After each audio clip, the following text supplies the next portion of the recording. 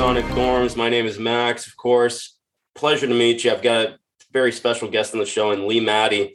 I'm a huge fan of your vocals, particularly during your work with Romeo's Daughter, which that first album to me is a classic record. Thank you. Whether it got the recognition or not doesn't matter. What matters is it's quality, and you can hear it every time you put it on. You can tell it's a labor of love, the songwriting and all that. So thank you for doing this with me. It really is a pleasure.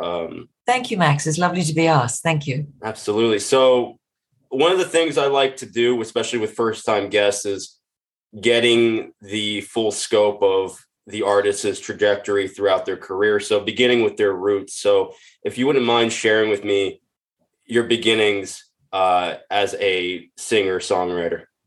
Okay. God, we're going back a really long way, Max. I have to kind of go back into the deepest, darkest parts of my brain to remember all of this. But I think that, to be honest, I really only think of myself as being a proper artist when I met Craig from Romeo's Daughter, which was in 1984. We met, and we met on the phone. There was an advert in a music magazine that was really big here in the UK, and they were looking for a singer for their band, and he and I spoke on the phone, and we hit it off. And I really had not had much rock per se experience up till that point. I always thought I was going to be kind of more of an R&B singer. That was my, standing next to a piano. It was my idea of what, if I was going to be a professional singer, for me, that was what I was going to be. And then I met Craig, and I went and auditioned for Romeo's Daughter, although we weren't called Romeo's Daughter then. We were called lots of different things before we actually had to decide on a name. And there was just something about his songwriting, and there was just something about how I thought, wow, this is really empowering. Also, there were very few female rock singers around in the UK at that time. In fact, there were very few female rock singers around full stop. I mean, in America, obviously there were more, but in the UK, we were really behind in that whole genre of music. And so when I think about the stuff I did before Romeo's Daughter, it really wasn't important. For me, it all really started in 1984. I'd sung at school. I'd had like a funny little record deal that didn't come to anything. I think they thought I was going to be a country singer. It was all a little bit confused before Romeo's Daughter. And then I met Craig, and we started working together. We started writing together. And for me, that was the beginning of me becoming an artist in my own right, I suppose. Well, but obviously part of a fabulous band. So I'd say 1984. That was it. And I started, and I've never really looked back. It's quite interesting, actually, because I do get asked to do other projects and work on other projects, and in the past, and none of it really interests me. I only really have interest in singing Romeo's Daughter songs, which might seem a bit strange, but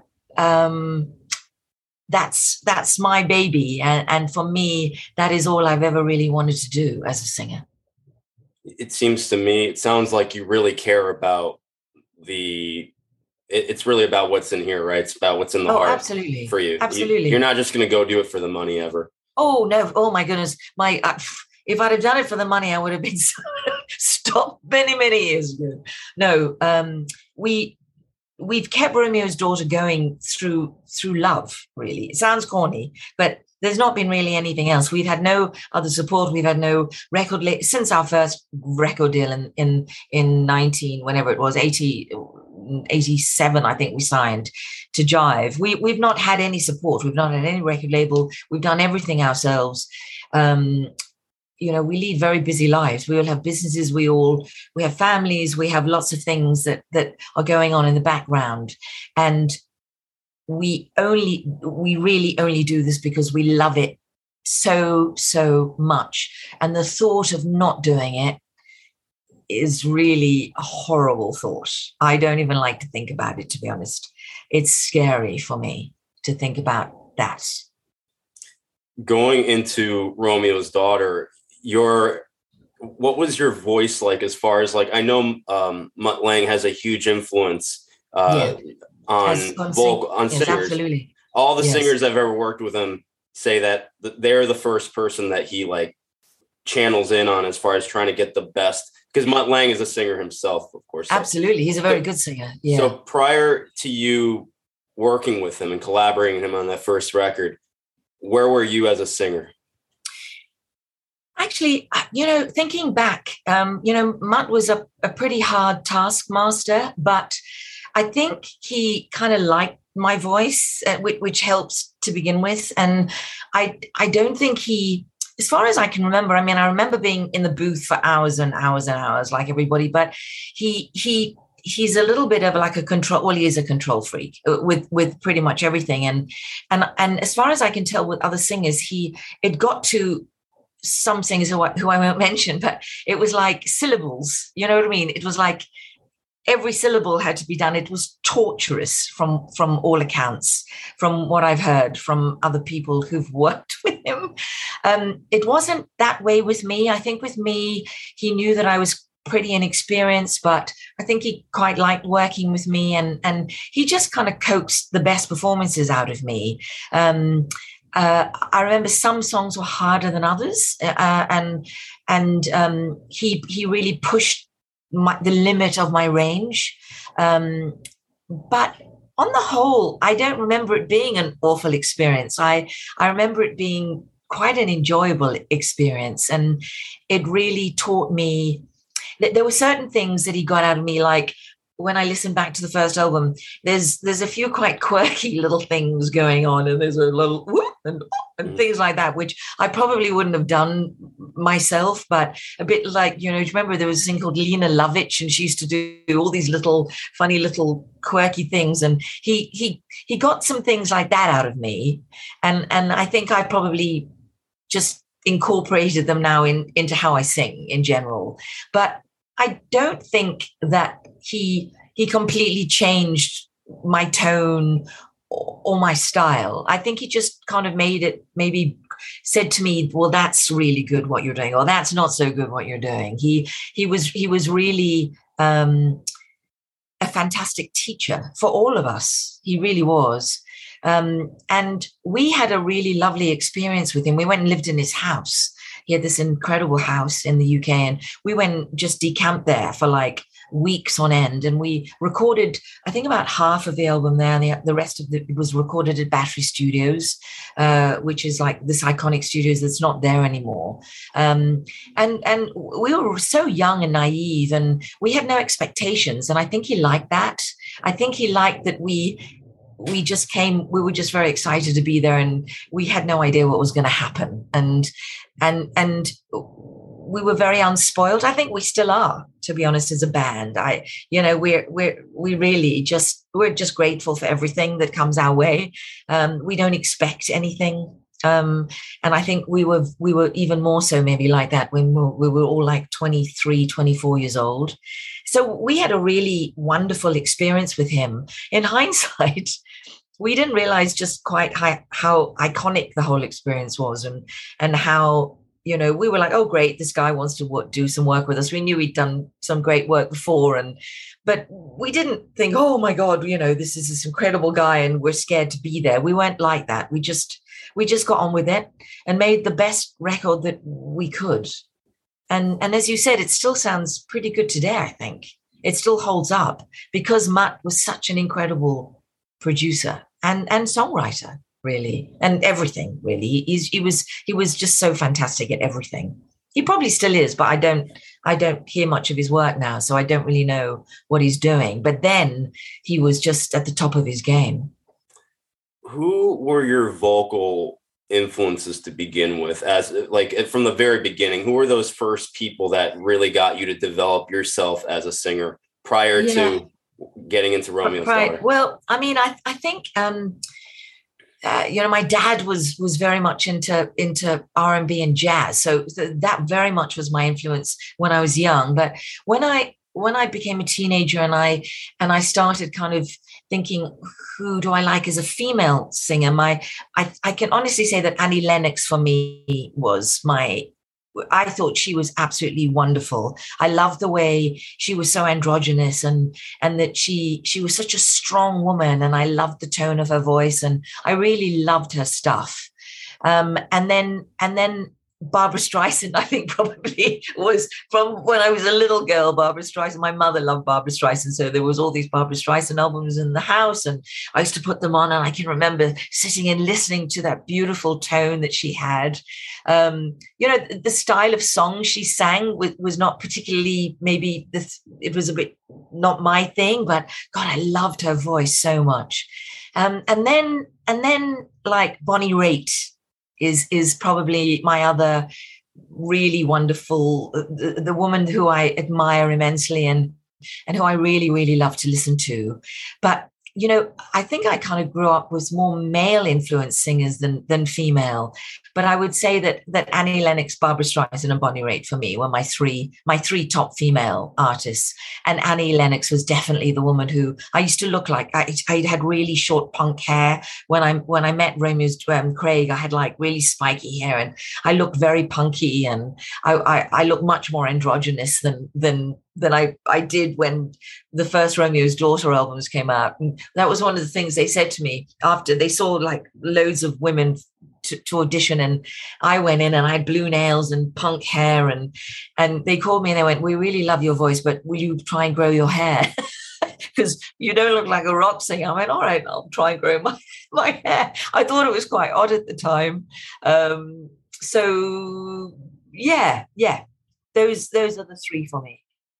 It's funny because I can hear a little bit of those three in your voice.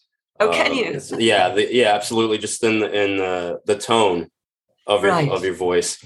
And oh, that's nice. Thank you. That's a real compliment. It can be clean, but it can also be a bit raspy if it goes into certain territory. There's a lot that can be done there. There's a lot of fluidity in your voice, which I absolutely admire. Oh, thank you so much, Max. That's really kind of you. Thank you.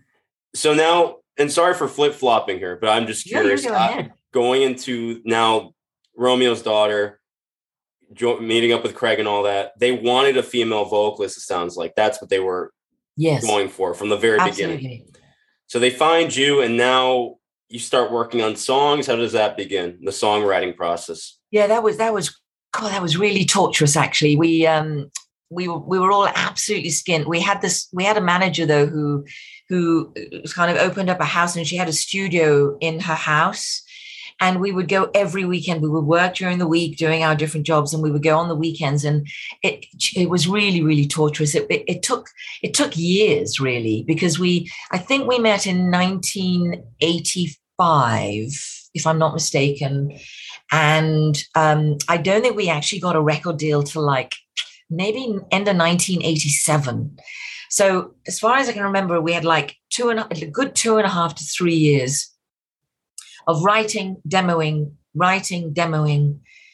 Also because we were kind of doing something that was a little bit unusual, having a rock band with a female singing.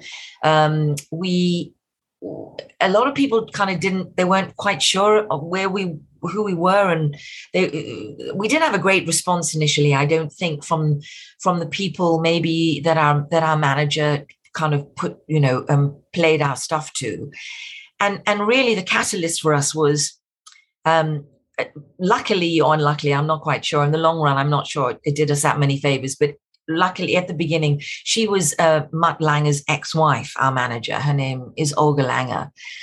And obviously at the time, he was this hugely famous guy, and he didn't give us the time of day. I mean, why would he? He was working on these incredible, he was busy for years. And anyway, for some reason, we wrote a song called Stay With Me Tonight, which we fully demoed. And this is like probably about 2 years down the line. And she played it to him. I mean, she probably like just forced him to have a listen to it. They were still friends, which was good.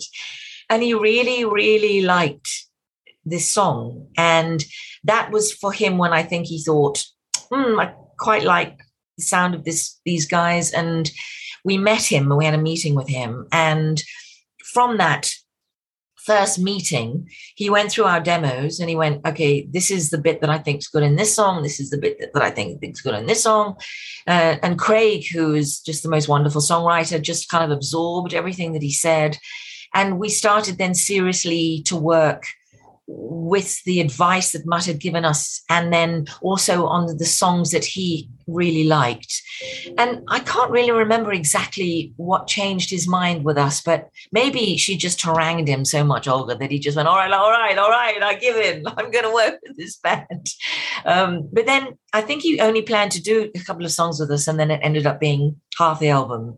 Heaven in the Backseat was written with him. Some of the songs were written with him at the house. Mm-hmm. And so those came together much more quickly. And so, yeah, it's hard to remember exactly, to be honest, Max, exactly what happened. But then because of Mutt's saying he would get involved with us, then Jive got interested. And then from that, which is kind of what happens with a lot of bands, to be honest, you have one person who's kind of well known and goes, I'm interested in working with this band. And then it seemed to go pretty quickly from that point. We got a deal, I think in 1987, we finished recording the album in maybe end of 1980. Yeah, middle of 1988. And it came out the end of 1988, beginning of 1989.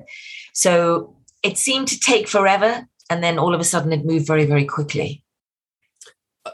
It's funny you mentioned Mutt Lange's busy schedule. I mean, and that was, I believe, from 84 to 87, he was working on Hysteria for Def Leppard, which took about 3 years to get. I mean, that record went over budget because huge. I mean, just on an epic level. I mean, really, it really turned. But I mean, look, I mean, it went over budget, but wow, look what a huge success it was for them. And I see your album, that first Romeo's Daughter album, almost as like the successor record in a lot of ways to Hysteria.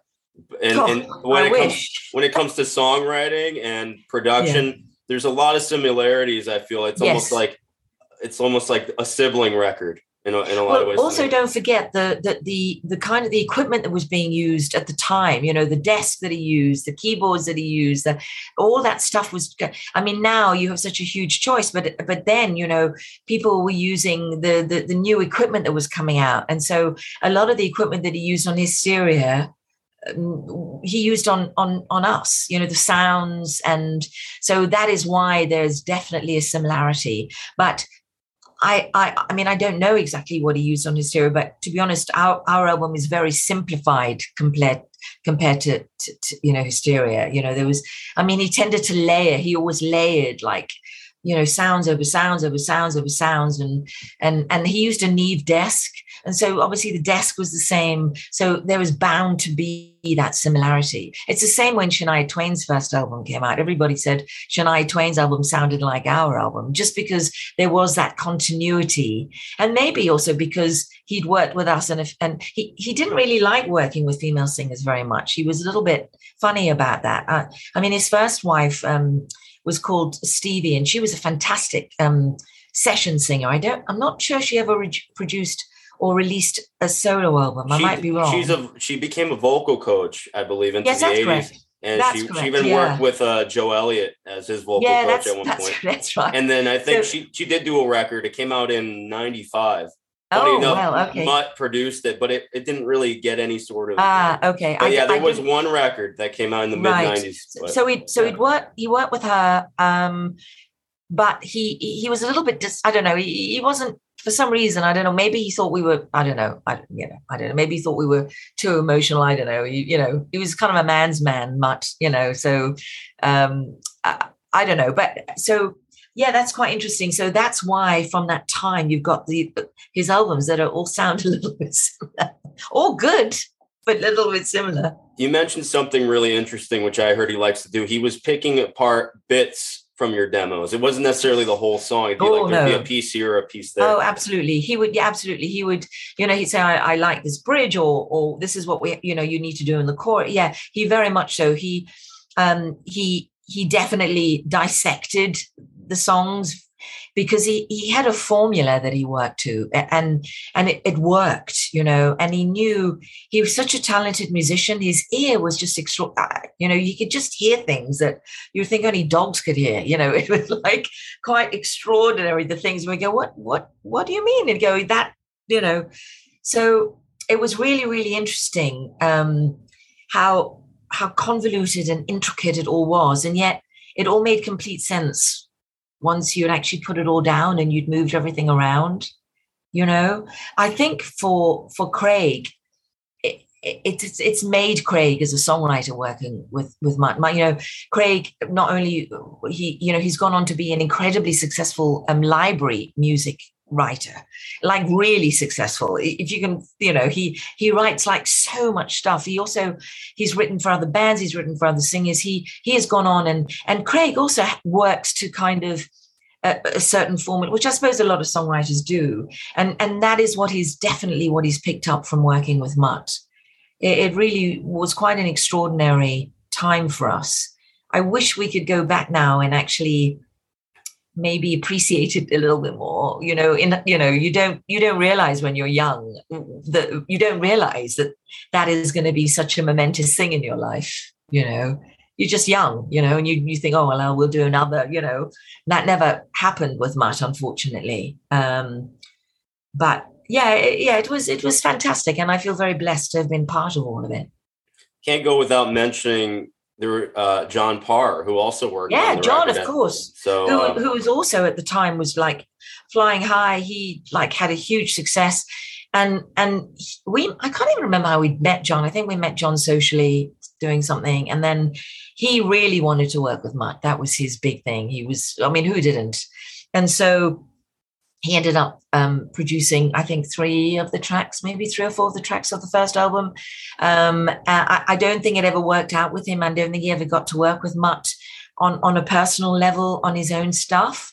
But John is fantastic. I still am friends with John, and we keep in touch. And that was really lovely as well. John was a lot of fun. You know, John was the fun side of working. Mutt was like kind of quite serious, and John was really good fun. And yeah, we all became really good friends.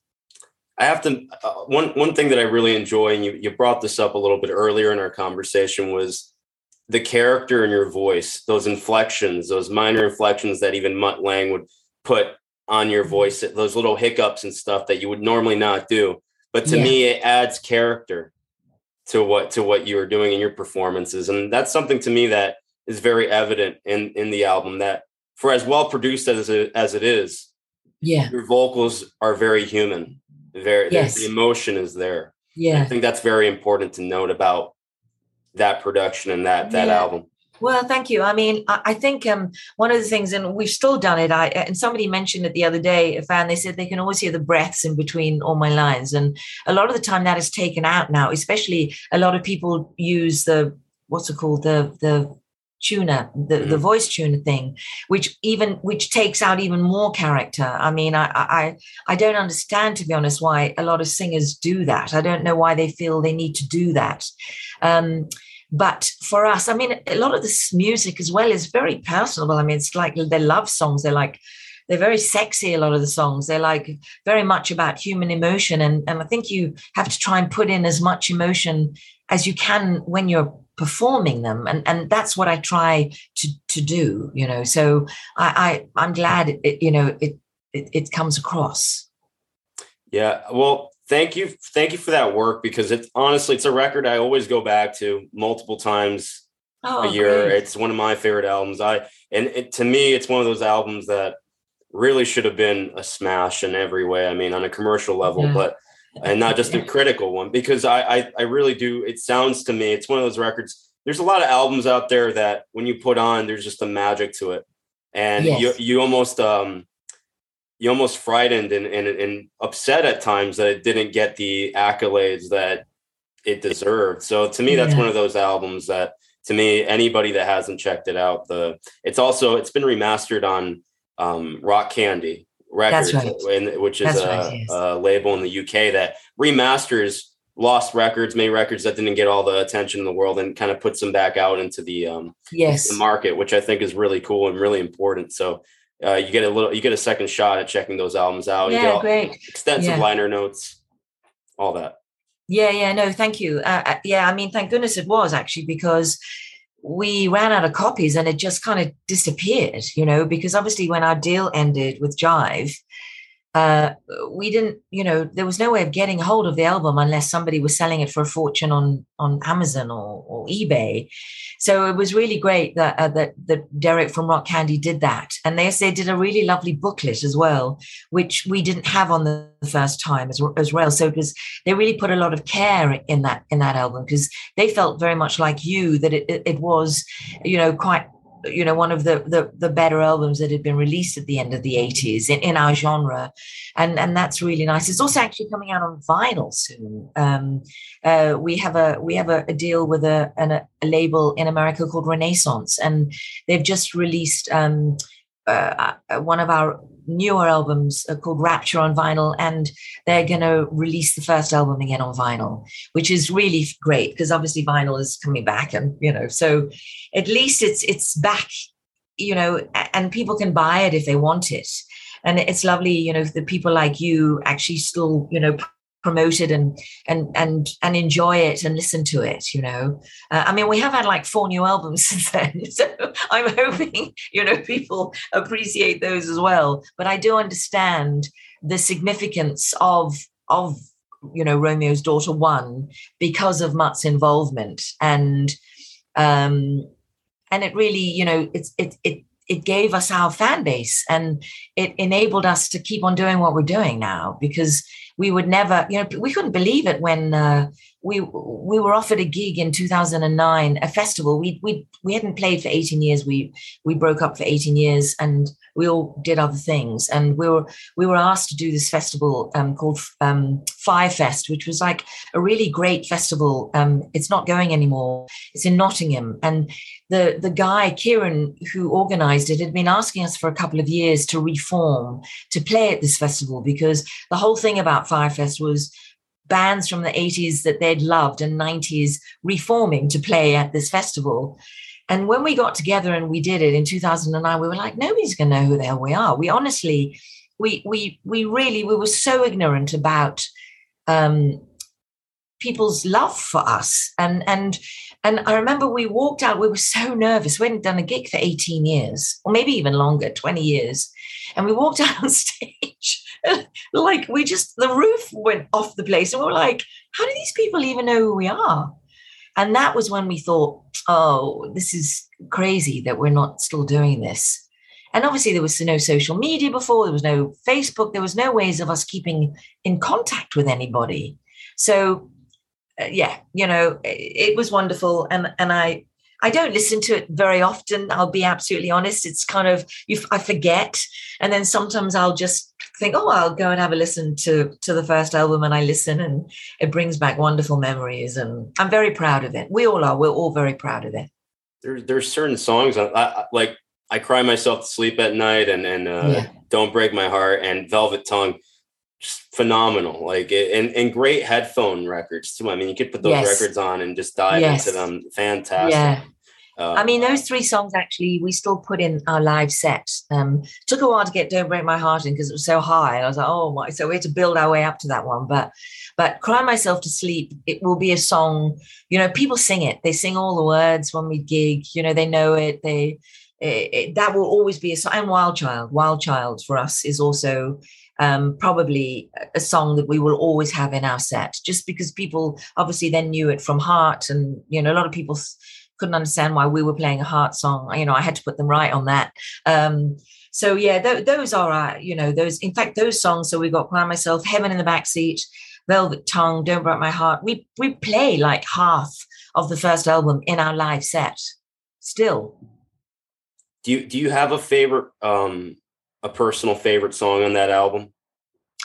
I think for me, Cry Myself is Cry Myself and Hymn. I always think like Hymn was just one of those beautiful little moments, and it just came together really quickly, and we recorded it really quickly, and a lot of people got married to him. You know, they play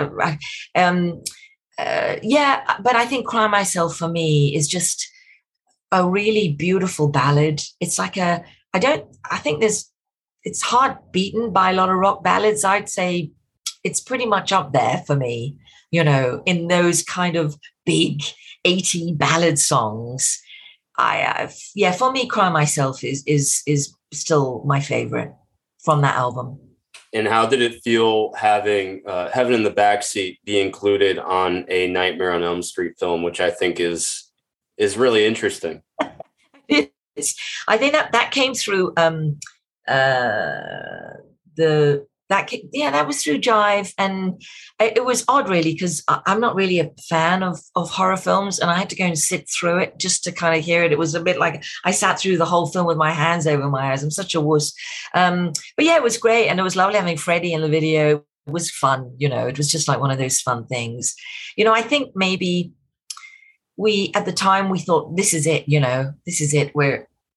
This is just going to get better and better, and we're going to do more and more. And you know, we did this incredible radio tour of America, and we flew right across America, and we toured all the big radio stations, and we were driven around in limos. We were like, yay, this is it, this is great. And then, you know, it didn't happen for whatever reason, you know, bad management, just bad mistakes. You know, we were young, we didn't really understand. We trusted everybody who looked after us to do the right things, and a lot of the right things were missed and weren't done. And it's just one of those things that it just didn't. It maybe if it had come out in maybe in 88 or 87, it would have been different for us. Timing is everything, you know, and I think we just really missed the boat by about a year. Because of everything, how music changed, you know, in the 90s, and the genre of the stuff we were doing was seen as being a bit old hat. And so it didn't happen. But when we were in the moment and it was all great, it was fantastic, you know, it really was. We loved it. Starting the sessions for the second album, was that sort of the idea that just you and the band were going to collect demos and then bring them to a producer at some point? Was that the initial plan? Well, Mutt was going to do the second album. Mutt had said that he wanted to record the whole of the second album, but that we had to wait for him. And I think he was working on Bryan Adams, and I don't know. There were a few things. He had to do the new Bryan Adams album. And we went, great. And Jive went, great. You know, this is going to be great. You know, Mutt's going to do the whole of the second album, and we'll just build on the strength of the first one. And you know, we waited. And I think we waited like 3 years. And in the end, he just couldn't do it. He got himself like tied up in a lot of different things, and his commitments changed, and he couldn't do it. And it was obviously a kind of the death knell for Romeo's Daughter to a certain extent, because really we should have followed up with the second album like way before then. And it was so disappointing to hear that. And then we had to go and find then Jive weren't interested, and we lost our deal at Jive, and then we had to go and find a new record deal, and it kind of all turned into a bit of a mess, to be honest. We had two producers working on the second album. I mean, interestingly, I think there's some fantastic songs on Delectable. It just doesn't sound great. It, you know, sound-wise, it wasn't a patch for us on what we'd done with Mutt. But it was a real pity, because there are some very good songs on there. And so that was also, after Delectable, we were very disillusioned. We were now in like 1992 or 1993, and we're like, what are we doing? We've missed the boat. And so we kind of decided at that point that we were going to have a break from each other. We'd also been together for 10 long years, and there'd been a lot of disappointment in that time.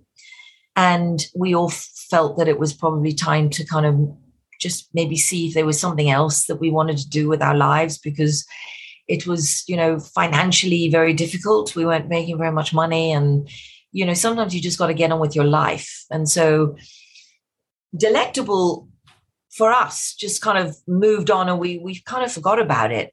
interestingly, now Delectable is one of some of our fans' favorite album, which we think is incredible, really, because we can't understand why they would prefer it. But I think sometimes rock fans don't like things very smooth and built. They like a bit of like raucousness, and Delectable definitely had that. But we played some of the Delectable songs as well in our live set. We try and cover like a few songs from every album, really. So yeah, Delectable for us. Craig hates when we talk about Delectable because he's so disappointed in it. He's like, no, he really doesn't. He doesn't have as much affection for it as I do. There's good songs on that. I like the opening track, "Have Mercy," and we play "Have Mercy." Yeah. I think that to me has a. I was almost convincing myself this could have been the song that Mutt would have like had his hands all over, because it has you're probably those same elements with the backing vocals, the big gang vocals, and all that. So, you're right. You're right. The big guitar riff, right? And then absolutely. "Attracted to the Animal," which was released as a single as well. I think that's a strong song too. Yeah, great. There is some great material on there. Like you said, maybe it's just more like the Sonics weren't all there, but no, absolutely. And I think, as well, we were a bit fed up by then. I think, we just, I can't remember exactly, but I remember there was a feeling of, what are we, what's the point really? We were the label called Music for Nations, and they were great, but we didn't get very much support. And once again, I think we'd missed the boat on it all. And so we were kind of playing catch up all the time. And that's not a good position to be in, and so I think that when we decided to get back together again after 2009, and we recorded Rapture, which was our first album, back together, it was like a really kind of different experience. We were just like, let's see what happens. Let's record these. We did it ourselves. There wasn't really any pressure on us. And then the same thing with Spin. We've actually just finished a new album, which we'll be releasing next year. And it's a very different kind of experience recording. I tend to just do it with Craig. Craig writes a lot of the tracks. Andy puts the drums down. We don't do it together. We do it, kind of singularly, and then we send everything in. Well, also through lockdown, that was the only way you could do it. And they take ages to do because we're busy doing lots of other things. But we wouldn't hate to put out anything that was substandard and something that we weren't really proud of. And so, that's what we'll just keep on doing. Not everybody's going to love everything you do all the time. Certain people have got, when they kind of taken to your heart, your fans expect something of you. And sometimes when you do something that's different, they really make it very clear that they're not very keen on that. It's quite an odd thing about how when you make an album, you want to please your fans, but you also have to please yourselves. And so that's always quite interesting when you release something, because you never know if anybody's going to like it or not. So far, we've been very lucky. They've all been really well received. Obviously, it's a cottage industry. We only get them out to the fans that know that we're about. And so, that's fine. That's fine. We're older now. We can't expect to do what we did when we were in our 20s, and we don't expect that. In fact, we don't want it. It would be too much hard work. So we just release albums when we're ready, when we've got the songs that we think are good, and when we're happy with our performances. And that's how we'll probably keep on doing it until, for some reason, we can't do it anymore. So you've gone back to the mentality you had at the very beginning. Really, it comes full circle. It's all about having fun. It's all about enjoying very much so. The work. It's not about stressing about it. Very, very much so. To me, the second part of your career, starting these last 3 records now, they're the last 2 and the upcoming one. I mean, it seems to me like you're back in that place of just enjoying the experience overall. Oh, very much so.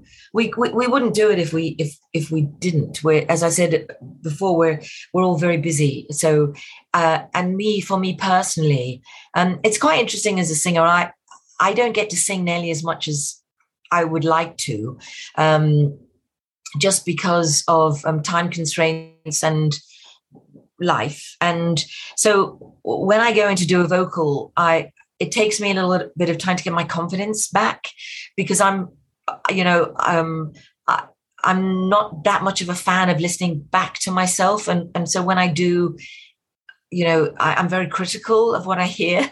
But the older I get, I don't think my voice has changed that much. And so I still think I sound quite similar to how I sounded when I was younger. I probably just don't have the same range as I did.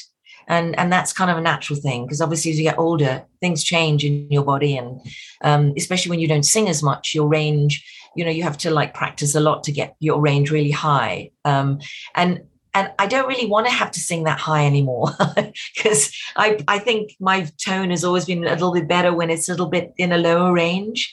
And so, I get huge joy out of singing. All the endorphins go crazy. After I've had a day singing with Craig, I'm on cloud nine. For me, it's the best thing that I could possibly do in my spare time is sing, and I'll carry on doing it for as long as people want me to, really. Wonderful. I always admire genuine artists who do it for the passion and who through it all just persevere. And it seems to me like you're one of those kinds of artists who you're doing it from the heart. It's all about perseverance for you. And you actually really do care about the work that you do.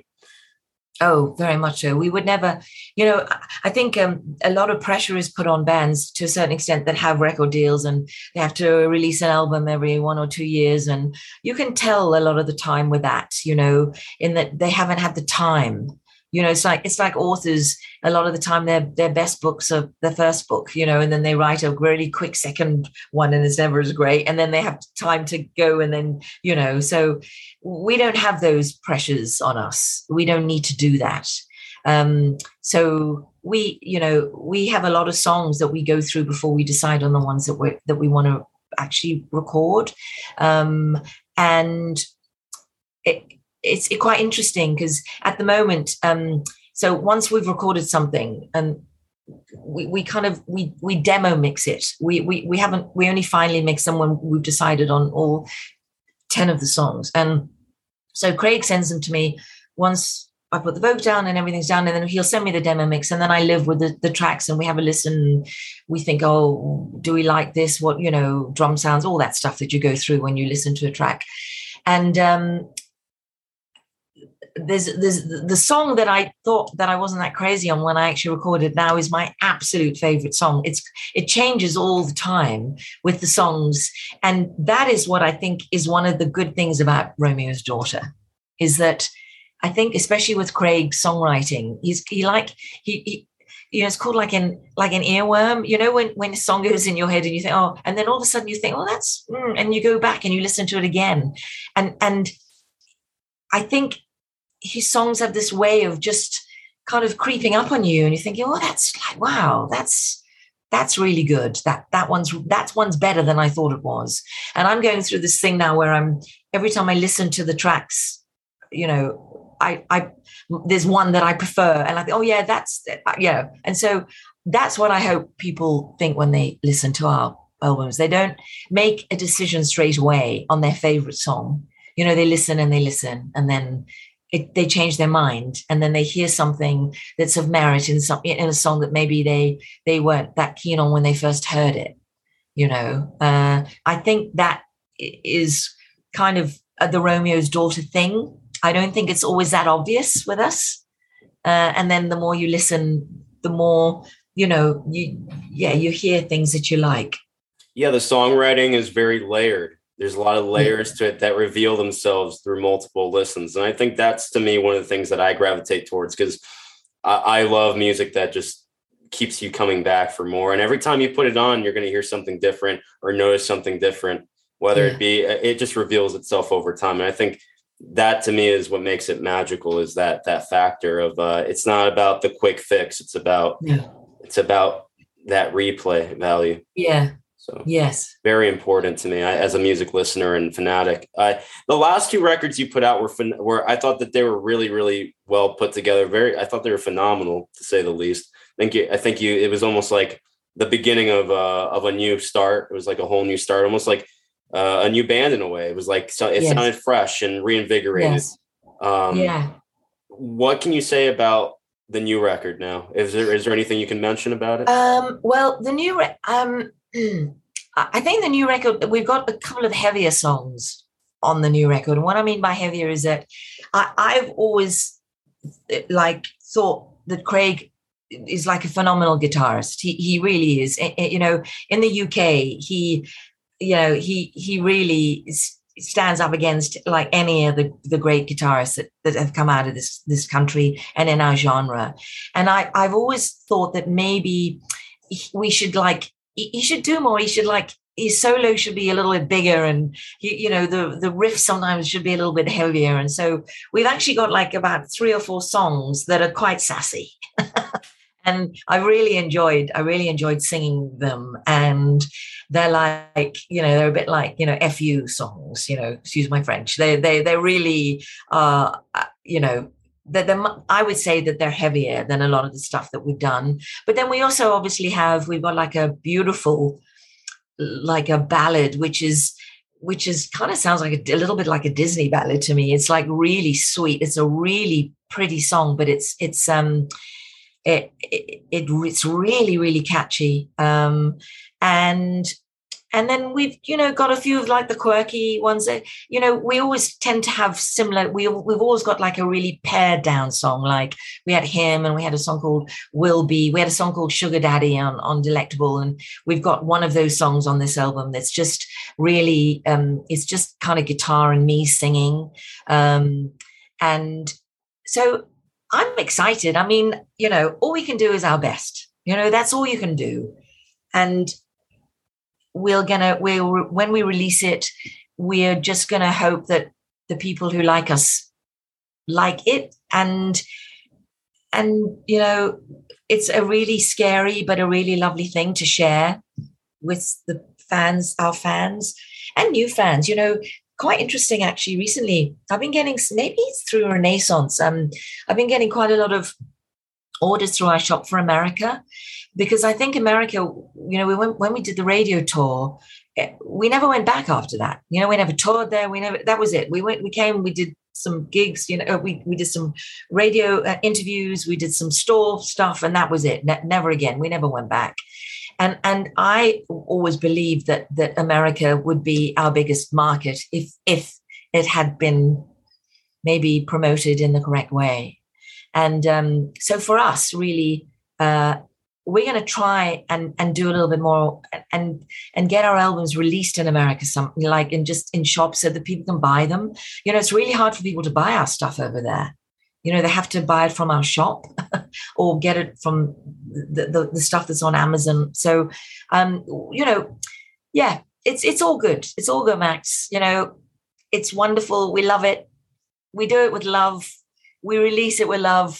We got to hope we get some love back. That's all you can really ask for at this stage in our lives. It's a different time now too, for better or worse, right? I mean, everything's immediately accessible. But there's a lot of stuff out there, a lot of content because of it, because anybody can do it now.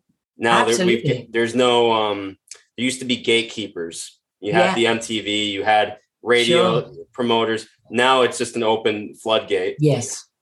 And that can be good and that can be bad. That's why I started doing this, because I think we need more people who are passionate about music to have, no matter how many podcasts, radio shows, doesn't matter, but more filters, more people that you can trust with their ear, very much so. More personalities to say, listen to this. This is really good. Support these bands, right? So that's why I appreciate you taking the time to do this, because you're one of those artists that to me and Romeo's Daughter in general is one of those bands that deserves the attention, deserves the accolade. Well, thank you. And well, it's lovely to be asked. It's an honor to be asked, and it's lovely that you've taken so much care, and you really know what you're talking about, and you obviously know our music really well, and that is that never ceases to amaze me. That people, it's always like a real honor to hear that. Just remember this. Thank Mutt, because I went through a period where all I did was go through his discography, because I'm one of those.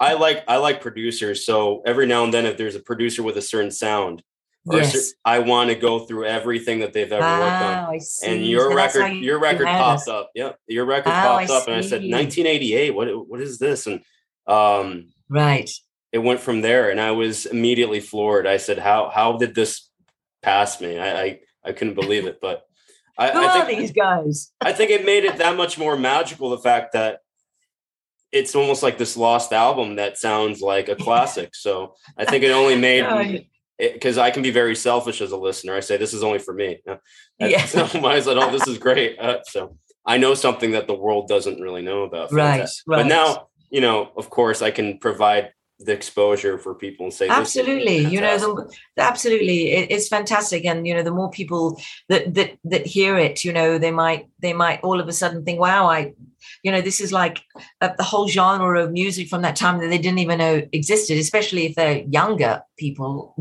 and there's still a huge fan base for people who love our kind of music.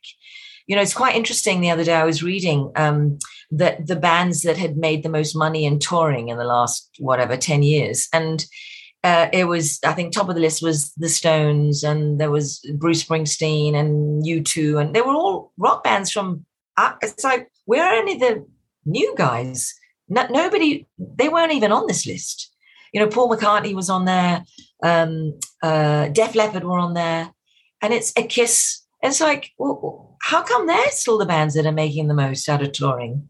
It's still quite staggering, really, because you don't really think of it like that.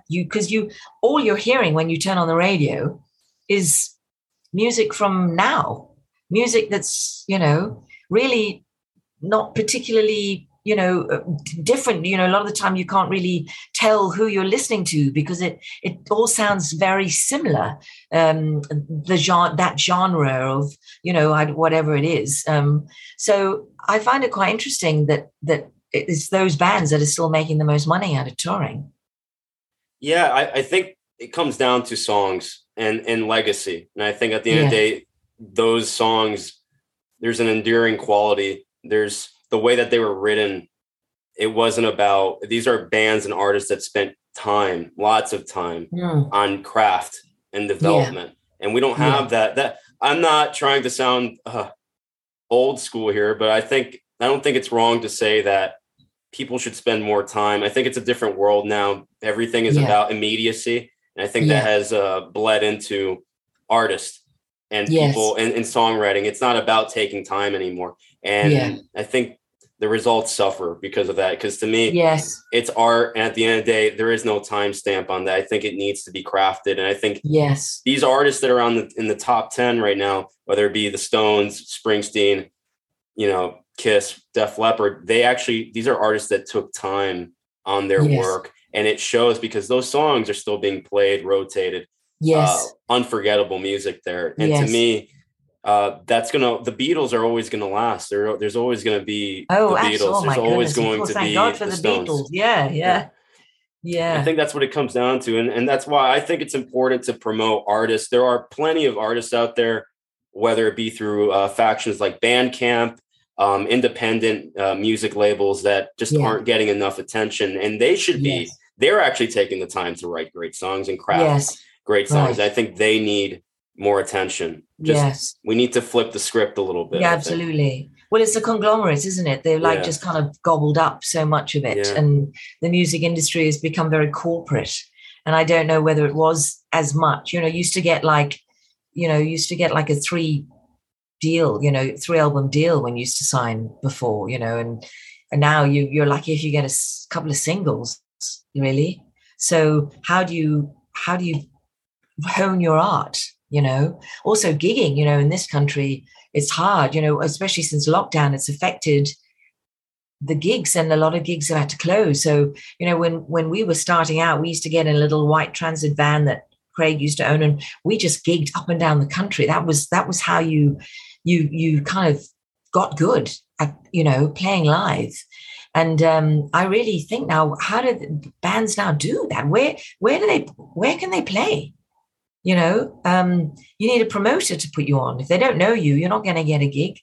So it's very different. It must be very tough for young bands now to do what we did. Well, on a brighter note, thank you for the new music. I cannot wait to hear what's in store. Oh, that's very kind, Max. I'll send you a copy as soon as it's out. Thank you. I really appreciate that. It means the world. Just name your price. I love what you guys are doing. I really appreciate it with all my heart. Thank you so much. Thank you for taking the time to add some credibility to something I'm starting out here, only like a year and a few months since doing this, but hopefully we can get places with it. And great. All thanks to people like you for taking the time. Oh, well, thank you, Max, and it's people like you that keep people like us going, and spreading the word. And it's been lovely talking to you, and good luck with your podcast. I'll be listening out for it. Thank you so much. Lee Matty, Romeo's Daughter, the very best, one of the greatest singers in my book. So thank you so much again. And thank you so much. You always have an open seat here on Sonic Thorns. Oh, so brilliant. Thank you so much. Like to have you on. Once the record's out, come back. Once the record's out. Okay, great stuff. Until next time. Thank you so much, Max. Take it easy. You too. Bye.